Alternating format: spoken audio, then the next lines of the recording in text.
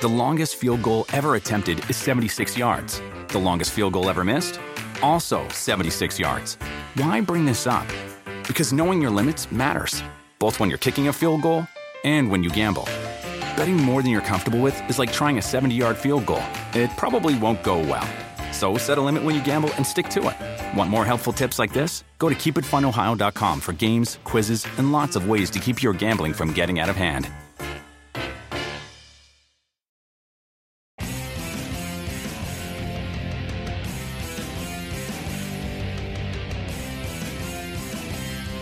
July 3rd edition of PFT PM, week 3 of the PFT Live hiatus. And this feels like a Monday and a Friday all in one because the 4th lands on a Tuesday. So plenty of people off today, but plenty of people working. I'm working, no days off, hashtag no days off, hashtag unless I take a day off, but it really isn't work. I would be sitting here thinking about the NFL, writing about the NFL, talking about the NFL to whoever would listen. My wife isn't interested and my dog is even less interested. Hopefully some of you out there are a little bit interested in what I'll be saying over the course of the next 30 or 40 or 50 or more minutes. We'll see how it goes. There's still not a whole lot happening in the NFL, but even at the slowest times of the year, there are things to discuss. There was an item that I noticed over the weekend, and this traces ultimately back to Greg Bedard of Boston Sports Journal, who, if I understand the chronology correctly, and there's a good chance I don't, but if I understand it correctly, there were some comments that Coach Bill Belichick made at the end of the 2022 season about spending or lack thereof over the past 3 years by the Patriots. Remember, they splurged in 2021, the post-pandemic year when a lot of teams were strapped for cap space and cash. The Patriots spent a lot of money, but they otherwise haven't been spending a lot, and Belichick pointed that out. So Bedard wanted to see what the guy who writes the checks thought about that. And what Robert Kraft had to say to Bedard, and Bedard recently recounted it, I believe, on NBC Sports Boston. I think that was the chain of how this all came to light. What Kraft said to Bedard was that Belichick has never come to me and not gotten everything he wanted from a cash spending perspective. We've never set limits. Money spending will never be the issue, I promise you, or I'll sell the team. In contrast, what Belichick said was that their spending in 2020, 2021, and 2022, if you take all three together, the aggregate puts them at 27th in the league in cash spending. A couple of years we were low, 1 year we were high. Over a 3-year period, we were one of the lowest spending teams in the league. So there's a disconnect there. It's pretty obvious. Belichick stating facts, 27th in the league on a 3-year aggregate. Kraft, spending is never an issue. Money spending will never be the issue. And I think the use of the word "the" there is very telling. Money spending will never be the issue. There's a difference, I think, between saying will never be an issue or the issue, because the issue implies the problem, the thing that is keeping us from being as competitive as we would like to be. Money spending will never be the issue. Something else is the issue. And maybe it's Belichick not asking, because that's what Kraft says. He's never come to me and not gotten everything he wanted. So Belichick can try to foist blame for the fact that the team hasn't been very good post Tom Brady, with one playoff appearance, a 47-17 loss to the Bills, 2 non-playoff appearances sandwiched around it. He can say it's lack of spending. It sounds like Kraft would say it's lack of asking, because I won't tell him no. I got the money. I need him to say to me, here's what I want to spend and why. But he's decided not to. For whatever reason, it's not his money. Now, look, there are reasons to hold back cash because it does have cap consequences that can hurt you in future years.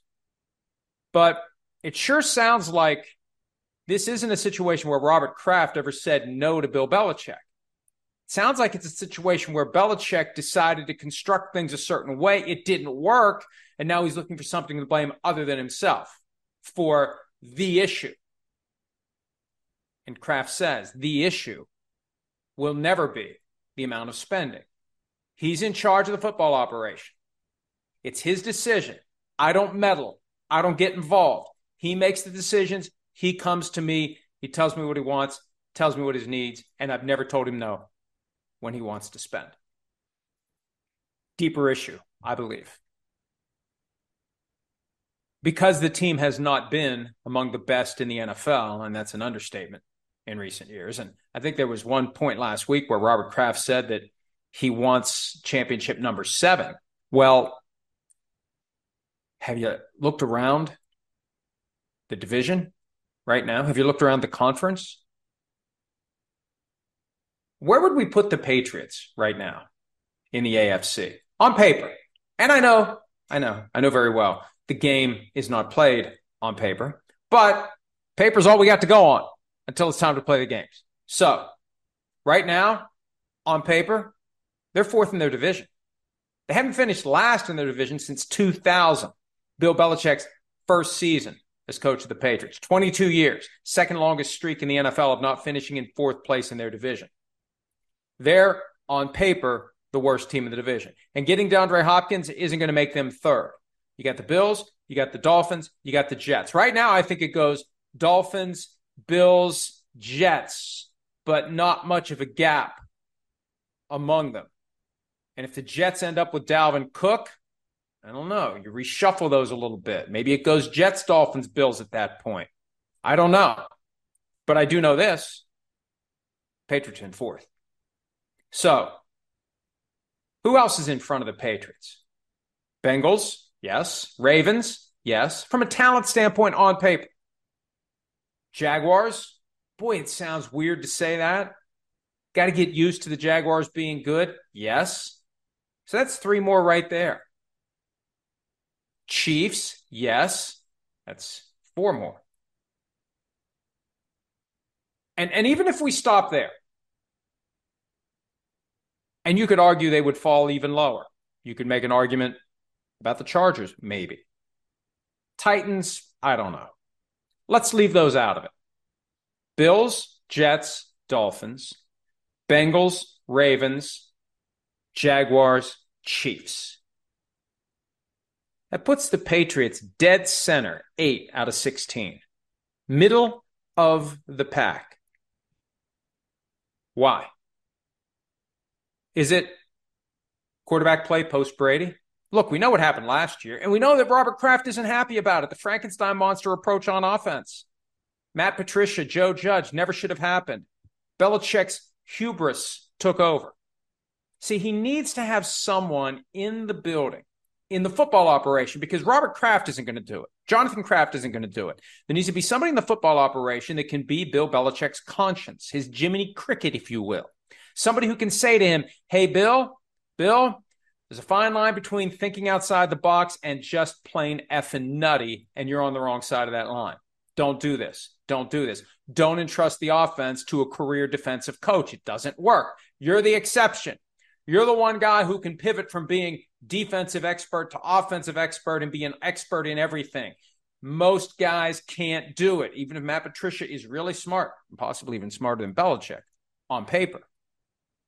Patricia couldn't do it, not in 1 year. Maybe in time he would have figured it out, but they don't have the luxury of time. That's really the issue for Bill Belichick.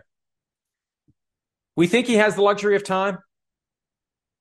And I'll get into arguments with people about this because those 6 Super Bowl championships are viewed as some sort of a lifetime pass.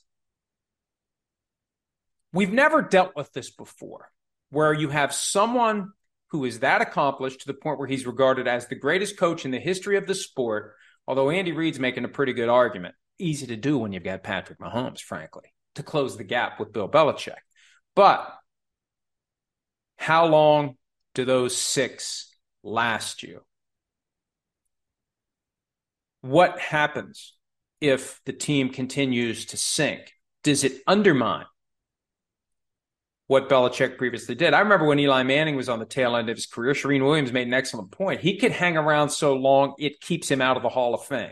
And I think he gets in just because his name's Manning and he's got 2 Super Bowl MVPs. I think that's enough. But if you add to your resume and your permanent record bad performances, no matter who you are, player, coach, whoever, it's your body of work. At some point, Belichick undermines what he's done. At some point, he gets fired by Robert Kraft. And I believe when I go back and look at and think about the things Robert Kraft said in Arizona, when he was asked essentially whether or not Bill Belichick can survive another non-playoff season, or will he be allowed to stay as long as he needs to stay to pass Don Shula for the all-time wins record. You look at what Kraft said in response. There is no lifetime pass. There is no blank check for Bill Belichick. And I think there's real tension between Belichick and Kraft, and I think it's always been there. I think Belichick and Kraft are 2 dramatically different people. I think Belichick is dramatically different than most people who value relationships and value communication. Bill Belichick just wants to do things his own way without being questioned, without having to explain himself to anyone. When the results speak for themselves, you don't have to explain. When the results aren't there, that's when you have to speak. That's when you have to explain. And if the explanation is, well, spending, 27th in spending. And the owner is basically saying in as tactful a way as possible, that's bullcrap. I've always given him what he wants. So spending is not the issue. Something else is the issue. And the reality is that Belichick is the man in charge of the program. And if the team fails to make the playoffs, it could be the end for Bill Belichick. Dietz and Watson's been making meats and cheeses the right way since forever. What's that mean? It means never cutting corners, ever. It means cooking, not processing. It means our Virginia brand ham that's cooked to perfection, then twice baked to layer the flavors. It takes more time, but you can taste the difference. We come to work every day to do it the right way, even if it's the hard way. Because if it's not right for us, it's not right for you. Dietz and Watson, it's a family thing since 1939.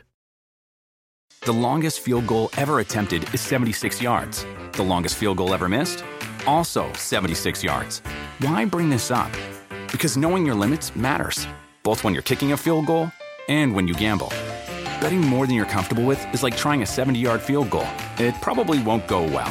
So set a limit when you gamble and stick to it. Want more helpful tips like this? Go to keepitfunohio.com for games, quizzes, and lots of ways to keep your gambling from getting out of hand.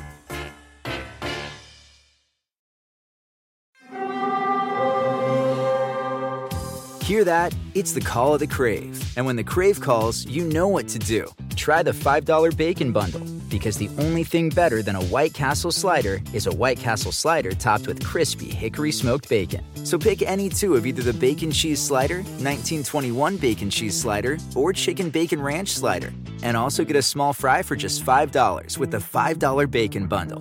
White Castle. Follow your Crave. I was fascinated by the Michael Vick appearance on Tyreek Hill's podcast. It needed to be said. Now, look, there was plenty that still needed to be said that wasn't said. That irony is not lost on me, and it makes it even funnier because there will be times that Tyreek Hill reminds the audience and the guest and his co-host, well, the podcast is called It Needed to Be Said, so go ahead and say what you have to say. But there are still some things that aren't said. Some things related to Hill that aren't said. Some things related to Mike Vick that weren't said. All 84 minutes today, and I listened to the whole thing, the word dogfighting was never mentioned. And I thought they were never going to even address the 2-year donut hole in Vick's career and his life when he was in prison for admitting to dogfighting, gambling on dogfighting, federal charges, also admitted to participating in the killing of dogs that were deemed unfit to fight. And still, I don't understand how he avoided an indictment in Virginia other than the prosecutor there, who I think would have given Vick a pass on everything if the feds hadn't gotten involved. Remember him, Gerald Poindexter? I think he just didn't. That's my opinion. My opinion is he didn't want to get an indictment. That's my opinion. I don't know what the facts are. I don't know if he truly didn't want to do it, but we hear all the time, prosecutor can indict a ham sandwich if he wants to. The flip side of that's also true. If a prosecutor doesn't want to get an indictment, prosecutor knows how to not get that indictment. But what struck me was the candor that Vick displayed when he eventually talked about, in general terms, the fact that his career in Atlanta came to an end and he had to start again somewhere else. And everybody involved tiptoed around the elephant in the room, the dogfighting situation. I wish there had been more candor about that. We all know, well, that's my concern. We, those of us who lived it, covered it, were football fans when it happened, we know what it was.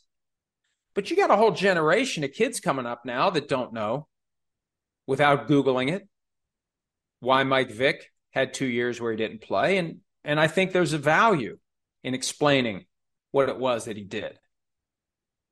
And I was impressed by his willingness to come out and say, and he was conflicted as he was saying it, I wish I had someone who was a father figure.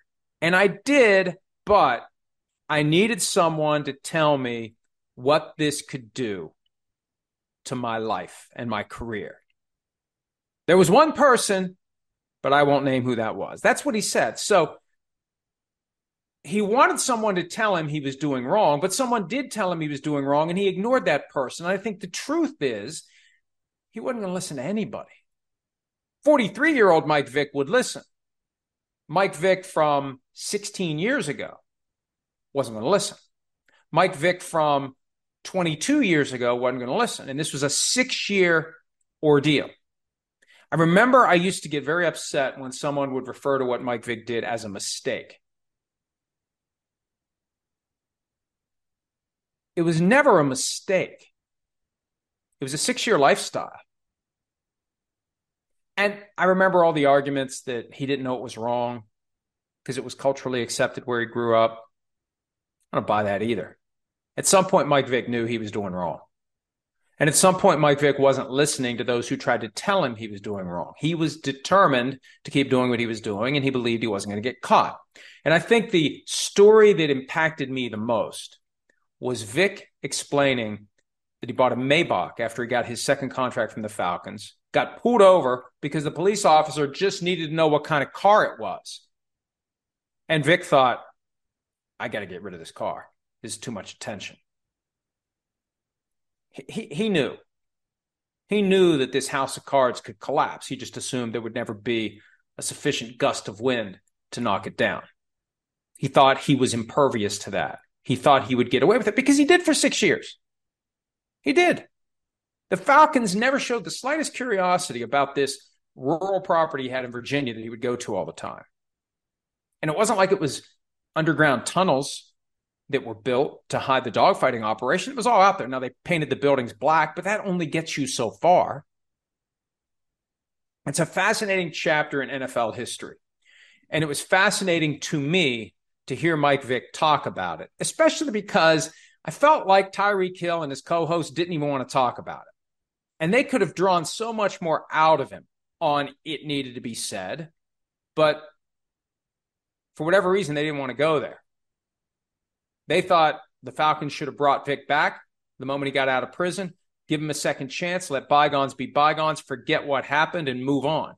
Vick thought that when he was that age. He now understands why that couldn't happen. And there's a valuable conversation to be had between Vick and Tyreek Hill. Because Tyreek Hill now, he's older than Vick was when Vick got in trouble, but he's still in that younger mindset that may not understand the connections between actions and consequences, as evidenced by what happened since that podcast was recorded. The podcast was recorded during the offseason program. The Father's Day incident that Tyreek Hill is being investigated by the NFL and criminal authorities for, that happened afterward. But there's a maturity to Mike Vick now, and he could be such a valuable ambassador to players who need to hear from someone they grew up idolizing. Now, look, we're getting toward the end of the generation that grew up idolizing Mike Vick, but it would be great to find a way by the league, by Fox, or by Vick himself to really help be that voice that can cut through the noise. But you know what the reality may be? When you have someone who is as big of a star as Vick was, he ain't going to listen. He's just not going to listen. Mike Vick, age 27, would tell Mike Vick, age 43, to get out of my face and leave me alone. I know what I'm doing. I don't need your advice. If that's the one person who told Mike Vick how he was going to screw up his life, if there was a Back to the Future angle here where it was 43-year-old Mike Vick travels back in time in a Maybach going 88 miles per hour with 1.21 gigawatts of electricity from a lightning strike, if it's 43-year-old Mike Vick that says to 26-year-old Mike Vick, stop it, you're going to screw up your life, 26-year-old Mike Vick tell him to get back in that Maybach and go back 88 miles an hour and get yourself a lightning strike and leave me alone because I'm fine. I don't need your advice. It's fascinating to me because it was such a huge story at the time. And I don't think the passage of time justifies forgetting that it ever happened. And I really felt like, even though there was an 84-minute podcast interview and it did eventually come up, I felt like the host of the podcast didn't want to get into it. Not the way that maybe he could have or should have. Because I think Vick, for whatever reason, was feeling like he was ready to bare his soul a little bit more than he ultimately did.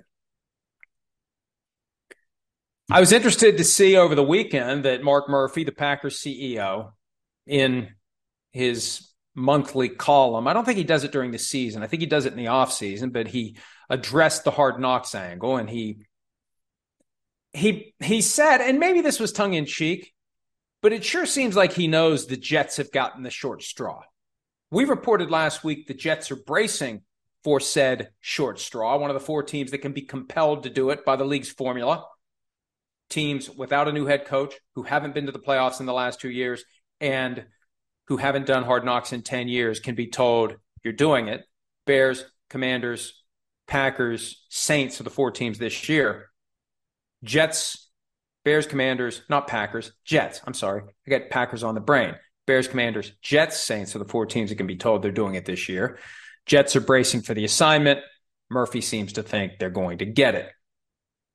We're getting closer and closer to the debut episode. We're about 5 weeks away from episode 1, and we still don't know who the team is going to be.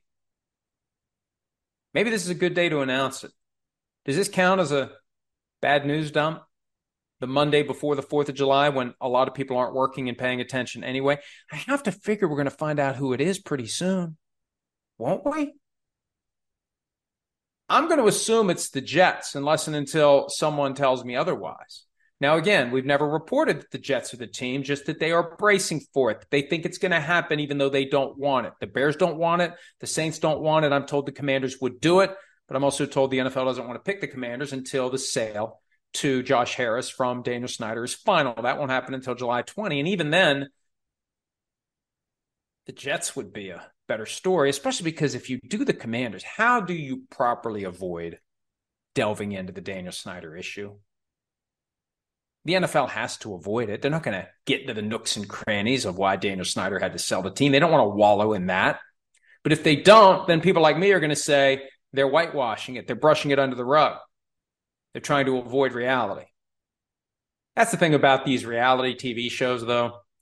When the subject of the show is controlling it, it's not truly reality. It's an infomercial. It's what they want you to see, what they want to show you. It's never really the truth, the whole truth, and nothing but the truth. Related to that, just before I got started today, I saw this on Sports Business Journal. It's a news item from puck.news.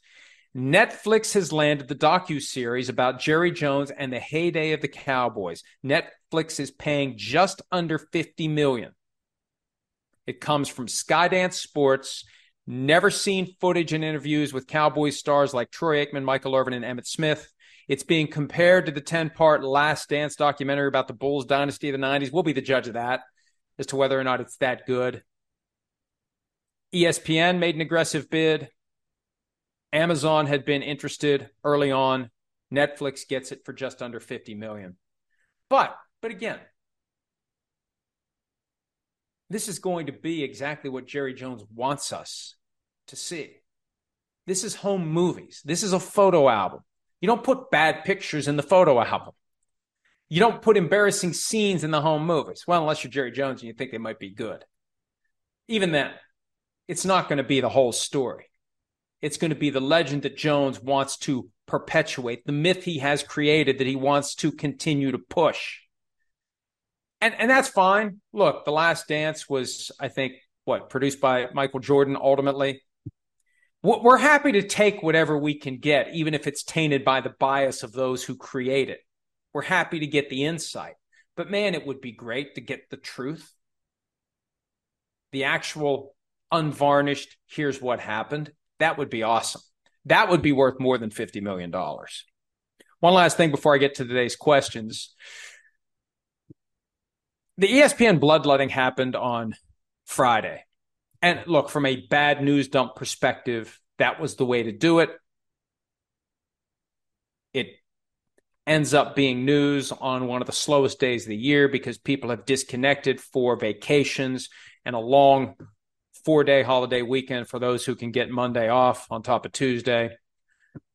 I don't know how much of that was planned going in. There was reporting from earlier in the month of June that the talent layoffs would happen. The on-air layoffs would occur at some point toward the end of the month. Probably at some point, PR realized, hey, let's just push this to the 30th. And there were a lot of recognizable names from the NFL coverage. Susie Colbert, been there forever, 27 years with ESPN. Steve Young, been part of Monday Night Football forever. Matt Hasselbeck from Sunday NFL Countdown, among others. Todd McShay, who I always thought was their protection against Mel Kiper Jr. leaving, their leverage against him. Because I remember McShay's rise came after there was a tough negotiation between Kiper and ESPN. So, hey, we need to have somebody else to step in if Kiper ever walks. And lo and behold, Kiper outlasts McShay because now they got Matt Miller, who becomes the new McShay. I think that's the way it goes. But an effort to trim fat. I've seen reporting that Jimmy Pitaro, the president of ESPN, was looking to identify highly compensated on-air people because that would be money that would save more jobs behind the scenes. And that's fine. The one thing that just is so intriguing about all of this, and I feel bad for Pat McAfee, he gets a bunch of mud thrown on him by this because he's just signed a huge contract, 5 years with ESPN, $85 million for his show to be on ESPN. So his name is trending because people are complaining that McAfee got all these people fired. And folks, that's just not how it works. You understand that, don't you? I mean, you realize that these companies make their decisions based upon how much money they think they're going to make. They're going to invest their assets in the places where they think they're going to profit. They think they're going to get a sufficiently large audience from McAfee and sufficiently significant advertising dollars and engagement that he's going to pay for himself and then some. You know, for the people on air who don't have their own independent following, who don't bring people to the table, who don't bring ratings to the table, who don't bring revenues to the table, those are the ones who are in jeopardy because they're easily replaced by somebody younger and cheaper and at the early stage of their career. Now, look, I'm not suggesting there was any ageism involved in this, but the reality is if you're identifying people who have the bloated salaries, typically it's the people who have been there longer. And for some of them, like Keyshawn Johnson, I failed to mention him earlier, he's in the second year of a 5-year contract worth around $18 million. He gets it all. And there's that weird element to this of, and I don't know enough about finance and accounting to understand how it works, but there's a benefit somehow, some way for taking this as a loss or a write-off or whatever. I don't know. I don't even know what a write-off is, but they do. And they're the ones writing it off. But remember when Ed Werder was let go? And at first he had some other opportunities, and ESPN was kind of, well, you've got your buyout, and they didn't want to give up his buyout. They still wanted to pay him, if I recall correctly, because it was part of this broader corporate thing, and then he ends up working for ESPN again. It's like it never happened. But this is more about dollars and cents than about the human beings. And there still are human beings involved in this calculation, but at the end of the day, the corporations that are making these decisions, that are acting on these decisions, I know managers and other individuals at the corporations make the decisions, but the implementation comes from a nameless, faceless, well, it has a name, the corporate name, but it's still a faceless, not human entity that is going to do what's in its best interests and move forward.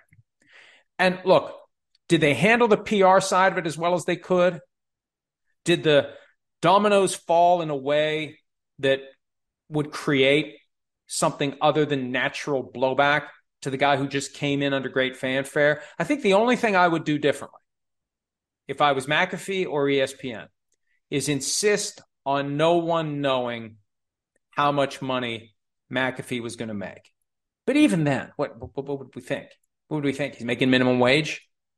I mean, everyone would think it was a big number. In fact, if they insisted on secrecy, there's a chance that people would think it's an even bigger number than it really is. So it's an unfortunate circumstance for everyone involved. But folks need to understand, ESPN is about making as much money as possible.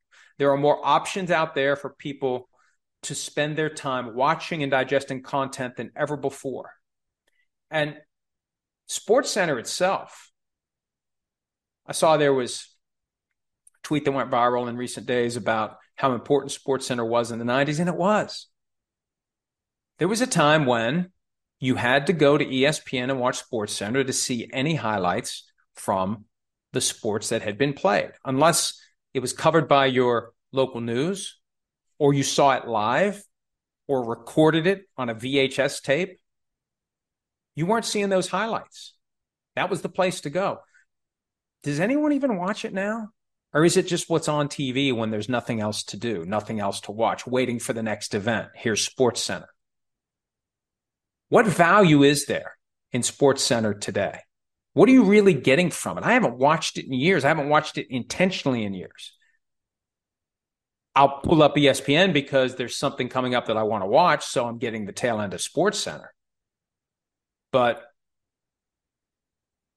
ESPN needs to pivot to the way people are consuming content today, what's paying the bills, how that all works. And they made the decisions that they needed to make. And frankly, for the people who are complaining about the way the decisions were made, if you were the ones making the decisions, you probably would have made the same decisions that ESPN ended up making. Dietz and Watson's been making meats and cheeses the right way since forever. What's that mean? It means never cutting corners, ever. It means cooking, not processing. It means our Virginia brand ham that's cooked to perfection, then twice baked to layer the flavors. It takes more time, but you can taste the difference. We come to work every day to do it the right way, even if it's the hard way. Because if it's not right for us, it's not right for you. Dietz and Watson, it's a family thing since 1939. The longest field goal ever attempted is 76 yards. The longest field goal ever missed? Also 76 yards. Why bring this up? Because knowing your limits matters, both when you're kicking a field goal and when you gamble. Betting more than you're comfortable with is like trying a 70-yard field goal. It probably won't go well. So set a limit when you gamble and stick to it. Want more helpful tips like this? Go to keepitfunohio.com for games, quizzes, and lots of ways to keep your gambling from getting out of hand. When you need mealtime inspiration, it's worth shopping Kroger, where you'll find over 30,000 mouth-watering choices that excite your inner foodie. And no matter what tasty choice you make, you'll enjoy our everyday low prices, plus extra ways to save, like digital coupons worth over $600 each week. You can also save up to $1 off per gallon at the pump with fuel points. More savings and more inspiring flavors make shopping Kroger worth it every time. Kroger, fresh for everyone. Fuel restrictions apply. Take a look at some questions here. PFT PM Policy. How do you and other NFL insiders talk among yourselves regarding information without revealing too much of what you might know, leading to them getting the scoop or intentionally or unintentionally revealing sources? I don't do a whole lot of conversing with other NFL insiders about what I know and how I know it, because I don't want people to know the things I know. If there's something that I'm trying to report. Now, sometimes what will happen is there's a story that I think needs to come out, and I've hit a dead end in my effort to try to get what I need to know. So I'll deliberately raise with someone who I think might be in a position to get more information where things are. At the end of the day, I don't care about getting credit. Now, if it's going to be a great story that NBC will be happy that we broke, and it is an indicator to the fans out there and those haters especially who think all we do is aggregate. Oh, well, I guess they didn't aggregate that one. But for the most part, I like to hang on to the information that I become aware of, and I like to develop it into the story, unless it's something that I feel like is very pressing and that needs to be reported. That's when I'll start poking around and sharing that information. I'll give you a great example. This story that we reported a few weeks ago about someone in the NFL losing $8 million gambling last year. I heard one name, poked around a little bit, got pushed in a different direction toward another name, and I just eventually realized there's no way that you're ever going to know with sufficient certainty who it was, because the sports book is never going to tell you, and the person involved is never going to admit to it. There's going to be no way to know it with certainty. So I'm done with it, and I'm not going to tell it to some other insider thinking, oh, this person will get to the bottom of it, because they won't either. But if it was something that I thought was very important, and if it was a puzzle that could be solved, I'm just not in a position to solve it, but maybe somebody else with their sources could, that's when I'll share that information.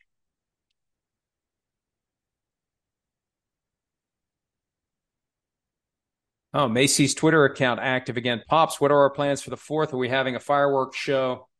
You know I don't like the big booms. You know, Macy's already been spending the recent evenings with the fireworks going off down in the gym. That's her safe space, rattled by the noises. I've heard stories of dogs around here locally running away from home with the noises. I don't even know if I'm going to buy fireworks this year. I've said in the past that I've learned as I've gotten to different ages in my life that I've reached my lifetime limit of this certain thing. And one thing I've reached my lifetime limit of is fireworks. Like, there's nothing you can show me that I haven't seen before over and over again. I'm all oohed and awed out about watching fireworks. They really don't do anything for me. I probably won't buy any this year. Maybe I'll get some. If we end up having a cookout tomorrow night, maybe I'll get some. I don't want it to be protracted. I don't want it to be loud. I don't want to traumatize Macy any more than she's going to be traumatized. So Macy, good news there. But I do know this. Between tonight and tomorrow night, it's going to sound like a war zone here. Anywhere that they've legalized it now, and here there's tents everywhere this time of year. You can get all sorts of stuff that shoots into the air and is loud. And it does sound like a war zone. I feel bad for the dogs that are sensitive to that. I know Macy is indeed one of them. Michael Cameron Vey. Is Mike Vrabel on the hot seat if the Titans have a down season? He seems like a coach who gets the most out of his players, but has been clashing with management seemingly since he first arrived. I don't think he clashes with ownership. I think he and John Robinson clashed, and guess who won? Who won? Robinson didn't win. Vrabel won. Now, I don't know how much say Vrabel had in the hiring of Rand Carthon, the new GM. But if Carthon's smart, he'll realize Vrabel's got the juice here. Vrabel's the coach of the year. Vrabel takes whatever he gets thrown and turns it into something. That year that he won coach of the year, they set the record. They shattered the record for the number of total players on a roster in a given season. So I think Vrabel's fine. I think Vrabel falls into the category, just like with Mike Tomlin. If he would get fired, he would instantly be a top candidate for every vacancy, and there would be teams that currently have coaches that would think about firing their coaches to try to hire Vrabel. Same with Tomlin. There aren't many coaches that fall into that category. Andy Reid does, and it's ridiculous to even think about it because Andy Reid ain't getting fired. But there's a small group. If they get fired right now, it would be land rush to try to hire that guy. Let's try to figure out who's in and who's out of that group. I would say that group consists of the guys who would immediately be hired if available, even by a team that isn't looking for a coach. Tomlin, Vrabel, John Harbaugh, Andy Reid, Kyle Shanahan. Who else? Small group. Now, Sean Payton, but he just got there in Denver. There aren't many more that come to mind. I'm probably missing somebody, and somebody's going to be pissed because I didn't mention them. Nick Sirianni, would Nick Sirianni immediately get another job if he got fired right now? Immediately? Would somebody fire someone to hire Nick Sirianni? That's close.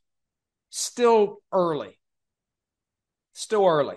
Would get another job at some point, and maybe would be an A-list candidate for a vacancy, but not somebody that you're going to have teams thinking, well, we were fine with the guy we had, but now we can get Mike Vrabel or Mike Tomlin or Andy Reid or John Harbaugh or Sean Payton.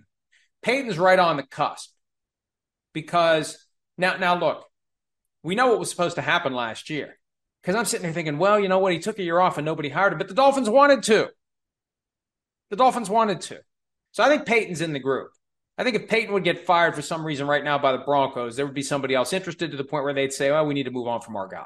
So what is that, 5? Vrabel, Tomlin, Reid, Harbaugh, Payton. All Shanahan. That's 6. I'm probably missing somebody else, like I said. But, Pete Carroll, if he would get fired right now, I know he's 71, 72, but he'd be another one. Belichick, I don't know. I think the shine's come off a little bit for Belichick. I don't know that there's going to be a guy out there owning a team saying, I have to fire my coach and hire Bill Belichick. Because I don't know that I want that headache. I don't know that I want the gruff, angry Bill Belichick coming in, wanting this, wanting that, wanting this, wanting to change everything, wanting to do things his way, not wanting to be questioned, wants to be left alone. I don't know. I don't know how that goes. Trying to make sure I'm not missing anybody else, but I think I have all of them. Anyway, interesting question that really wasn't the question asked, but it's the question I chose to answer.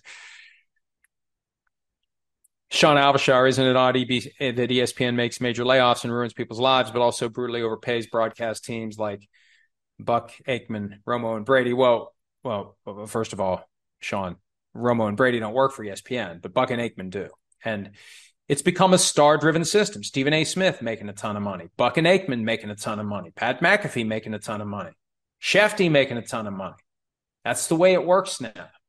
And yeah, look, it's never good to involuntarily lose your job if you wanted to stay.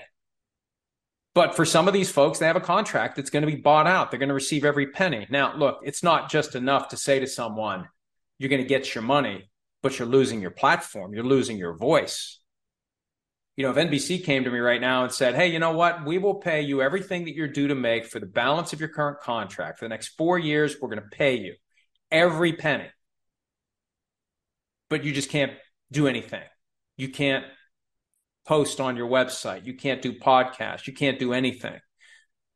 I'd still feel like, I wouldn't feel like I won a lottery. I would feel like I've had my livelihood taken away because the thing that I choose to do, I can't do anymore. So what am I going to do?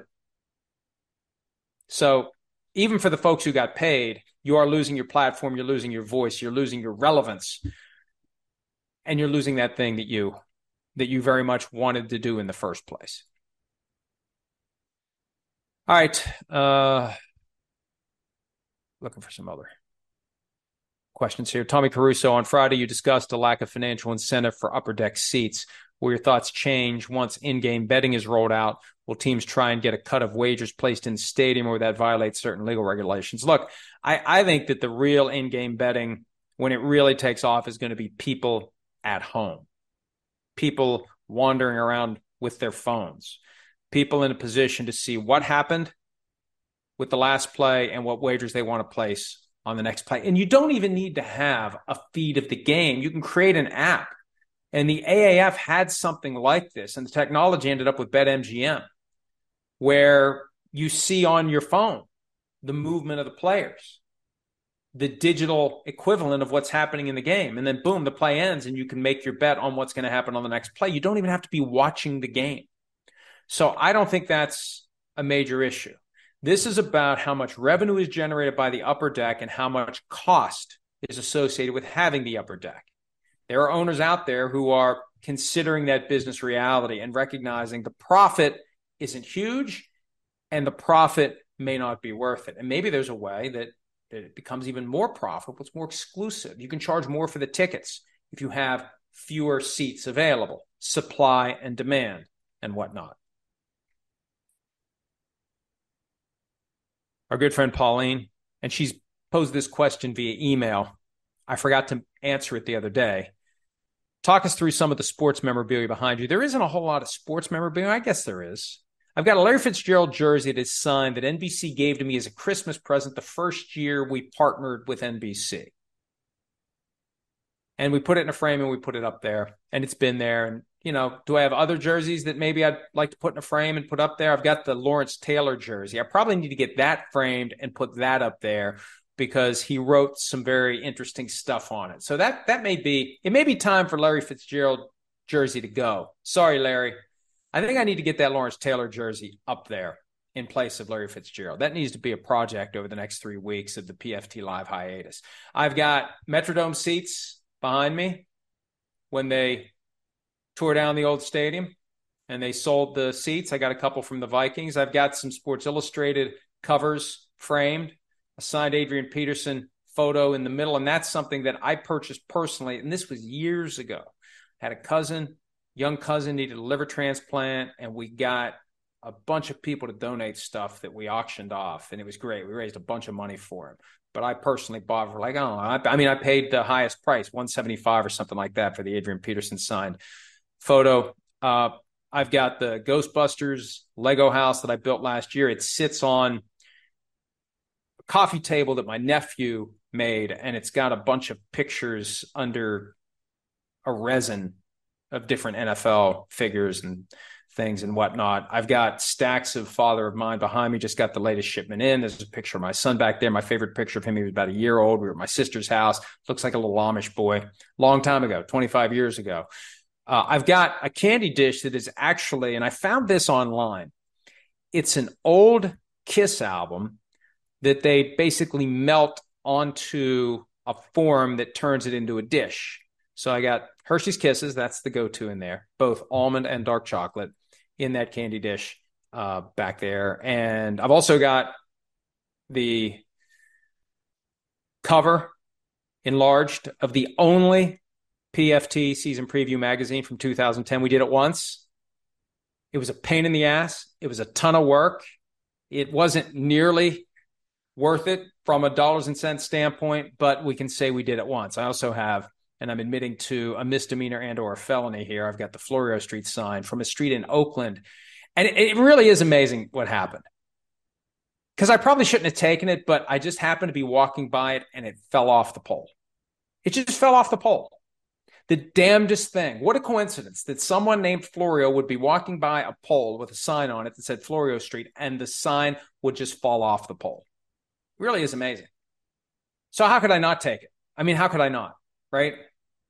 That's from 1985. So all statutes of limitations, or statutes if you prefer that formulation of the word, they've all expired by now because that's been 38 years ago. I mean, that's a keeper. That's one that like goes to my son and his children. I mean, it's got to get passed down generation to generation. And again, it's 38 years old and it's metal and it looks the same as it did the day that it fell off the pole. The one thing that you may be able to see right about here in a frame, that's a combo platter. And I've posted a picture of this before.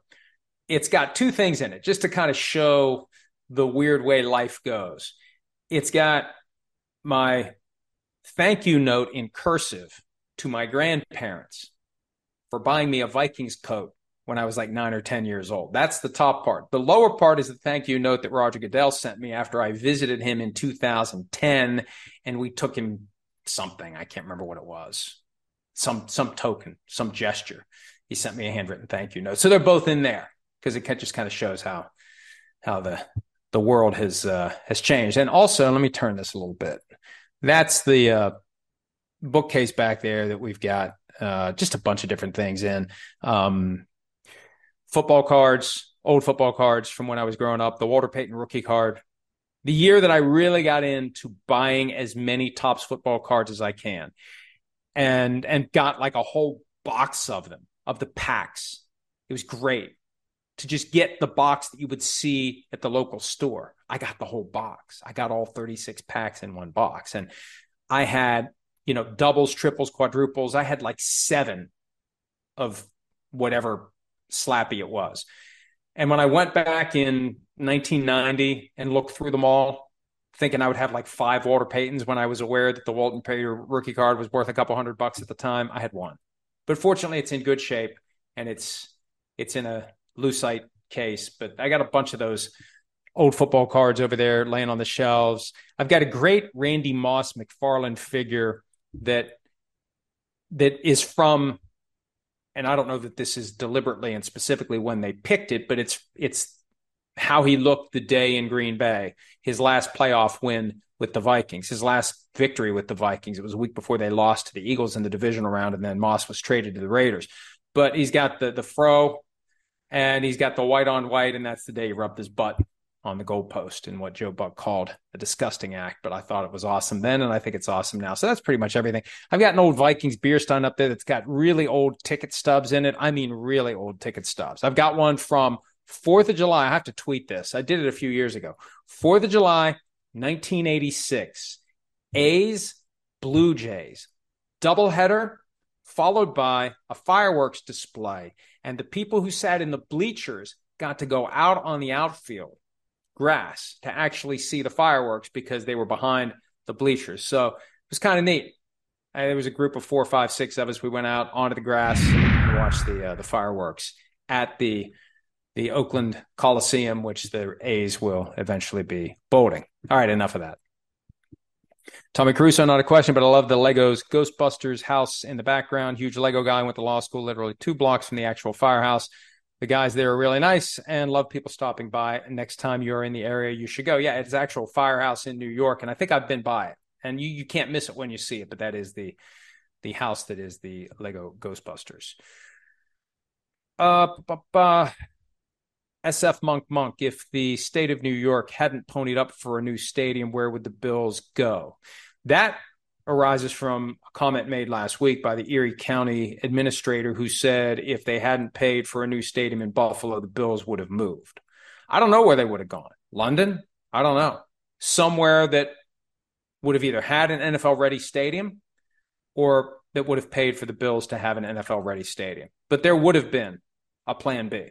Somewhere, somehow, the Bills would have found another home if Buffalo hadn't come up with the money to build the stadium. Anastasia Williams, is there a surprise team that you'd like to come out of nowhere and make a run in the playoffs, a team that reminds you of the 2021 Bengals? Hadn't really thought of that. I mean, the Bears, possibly. Have they put enough around Justin Fields? Will we see the kind of jump from Justin Fields that we saw last year from Jalen Hurts? Nobody really saw it coming from Jalen Hurts last year until it happened. Matthew Berry was all over it. That was his ride or die guy for fantasy. And then Hurts proved he could do it. He could step up. That's one possibility, the Bears, and that division is wide open.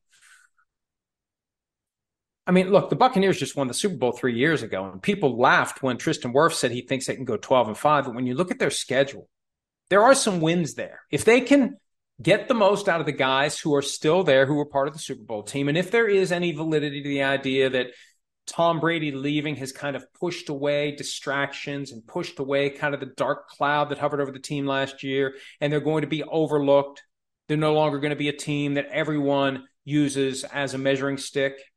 They could maybe steal some wins and end up being a pretty good team this year if they get good quarterback play out of whoever ends up winning the job, and it should be Baker Mayfield, but who knows?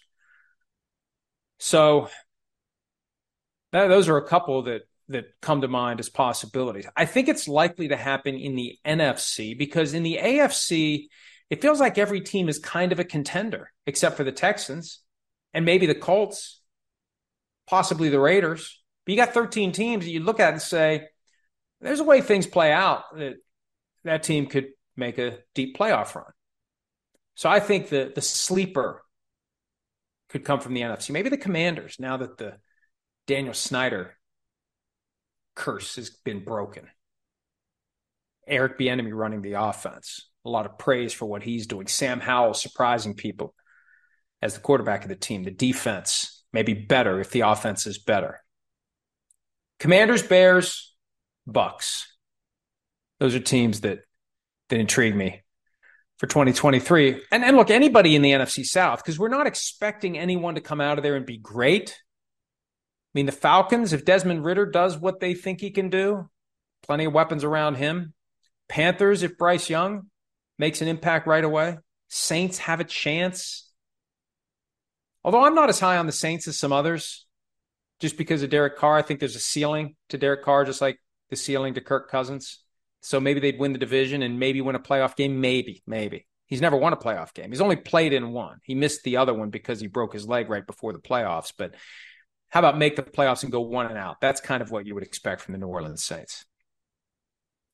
Any updates? This is DRS Mitch on the Gruden, Flores, and Favre legal battles. Now, Gruden's got a case against the NFL and Commissioner Roger Goodell. That's pending on appeal on the question of whether or not the league can force it to arbitration. Still chugging along more than a year after it was filed. The Brian Flores case, still chugging along, with the judge being asked to reconsider the decision that sent some of the claims to arbitration and allowed some of them to stay in court. Flores and his two co-plaintiffs have some claims that they're trying to get the judge to change her mind about and put in court. The Favre lawsuit against Shannon Sharp is still moving forward. Sharp filed a motion to dismiss. We're waiting for a final disposition on that. And if it's not dismissed, it goes forward. None of these cases have gone forward yet. It just shows you how slowly the civil justice system moves, because there's preliminary efforts that the defendant can engage in to try to knock out the case or push it to arbitration or do this or do that. And it can be years before you actually get to the meat of the case and begin to figure out what really happened. Who said what to whom and when? Who did this? Who did that? What do the documents show? What do the witnesses say? That's the discovery process. That doesn't happen until you get past all this preliminary maneuvering aimed to either get the case in a more favorable forum or to get the case knocked out altogether. It takes time. It involves appeals. And then eventually, inevitably, barring a settlement, you get to the point where we start to find out what happened. Brock Bollinger, is the NFL rigged? Don't answer this question if the answer is yes. Very well done. And I'll say what I have said many a time. I do not believe the NFL is rigged because I don't think the NFL could pull it off. I don't think they could effectively rig games, and I don't think they could keep it quiet, discreetly. There'd be too many people who would have to be involved. I don't think the NFL cares to rig games, but I don't think they could do it if they even wanted to. It just doesn't work that way. There's too much to lose by doing it, and what do you really gain? People are still tuning in by the millions to watch games of the good teams, tens of millions to watch playoff games, 100 million plus to watch the Super Bowl, regardless of who it is. There's no reason for the NFL to rig games. Last one, and I can't remember the answer to this one. Fishman WVU. Not an NFL question, but when was the last WVU football game you attended? I really don't recall. I can't remember the last time I went. I think there was a year at some point after we started with NBC that we bought season tickets.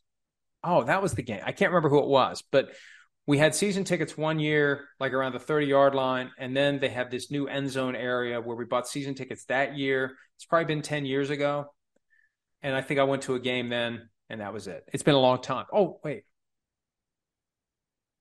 I think it was even after. My son and I were on the sideline for that epic game against Baylor. The final score was like 122 to 116. Geno Smith, 2012. That's the most memorable game I was at. But I think I was at one kind of like meaningless early season playing some low-level team. I think I was at one of those games at that point after the epic Baylor, Geno Smith, Stedman Bailey, Tavon Austin game. That would have been 2012 2012. 2012? All right. That's it. We'll be back Wednesday. If there's anything that I didn't get to. Oh, wait, last one. Thomas Allison. Why do you hate the Cardinals so much? I don't hate the Cardinals. I don't. Why would I hate the Cardinals? The Cardinals are irrelevant. People hate great teams. There's no reason to hate the Cardinals. But I'm not going to look the other way on dysfunction. And fans of a team like the Cardinals should be glad that someone is calling out the dysfunction. If you ignore the dysfunction, what happens? The dysfunction continues. If you call it out, maybe it stops. I'll never understand this mentality by fans who want their team to be better, but resent efforts by people on the outside who aren't fans of the team to try to make it better. To call out when Michael Bidwill is accused of doing things that he shouldn't do. To call out the team for the shameful statement that was released after Terry McDonough filed his claim earlier in the offseason. To try to get to the bottom of what happened with the Jonathan Gannon tampering. This isn't an expression of hatred to a team. I mean, really, if I hated the Cardinals, I'd say, hey, you know what, Cardinals? Thumbs up. Everything you're doing is perfectly fine. Keep doing what you've been doing. You've gotten this NFL thing figured out. You're on the right track. It's just a matter of time before you become the next NFL dynasty. If I hated them, that's what I would say. Trying to make them better. Trying to call out these issues so they stop, so they treat people the right way, so they treat their players the right way. And look at the horrible marks they got from the NFLPA survey that was released right around the scouting combine, late February, early March. You change because of that. You improve when people are calling you out and embarrassing you. So Cardinals fans who want to be pissed at me, I don't care if you're mad, but take a step back and ask yourself, what does more harm or good for our interests to have the best possible team? Somebody pointing out the problems in the hope that they'll be rectified, or somebody saying absolutely nothing so that nothing will ever change? That's it for today. We'll be back on Wednesday, the 5th of July, as we get deeper and deeper into the offseason and closer to the return of PFT Live. We are back on Monday, the 24th of July, 3 weeks from today. It will fly by. I know that because the first 2 weeks have already flown by. Thanks as always for some of your time. And again, we'll see you back here on Wednesday. The longest field goal ever attempted is 76 yards. The longest field goal ever missed? Also 76 yards. Why bring this up? Because knowing your limits matters, both when you're kicking a field goal and when you gamble. Betting more than you're comfortable with is like trying a 70-yard field goal. It probably won't go well. So set a limit when you gamble and stick to it. Want more helpful tips like this? Go to keepitfunohio.com for games, quizzes, and lots of ways to keep your gambling from getting out of hand. Life is a highway, and on it there will be many chicken sandwiches. But there's only one McCrispy. So go ahead and hit the turn signal if you know about this juicy gem of a detour.